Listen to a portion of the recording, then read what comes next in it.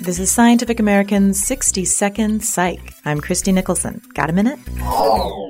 At the top of the New Yorker magazine's entertainment listings is this warning. Musicians live complicated lives. It's advisable to call ahead to confirm engagements. Well, an article in press at the journal Brain and Cognition confirms that musicians have more going on in their brains than the rest of us. They use both hemispheres more frequently. Whether this leads to their so-called complicated lives is yet to be confirmed.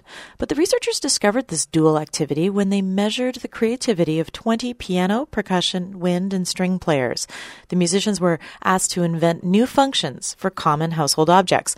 On average, they came up with 14 more uses than non-musicians could. And in a second experiment, musicians dreamed up new uses for everyday items while the prefrontal lobes in their brains got scanned.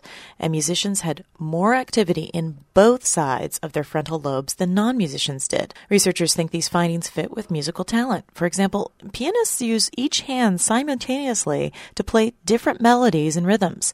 And they read notes, typically a left hemisphere task, and immediately turn those notes into music, a right hemisphere job. So, when it comes to creativity, harmonious hemispheres make beautiful music together. Thanks for the minute. For Scientific American's 60-Second Psych, I'm Christy Nicholson.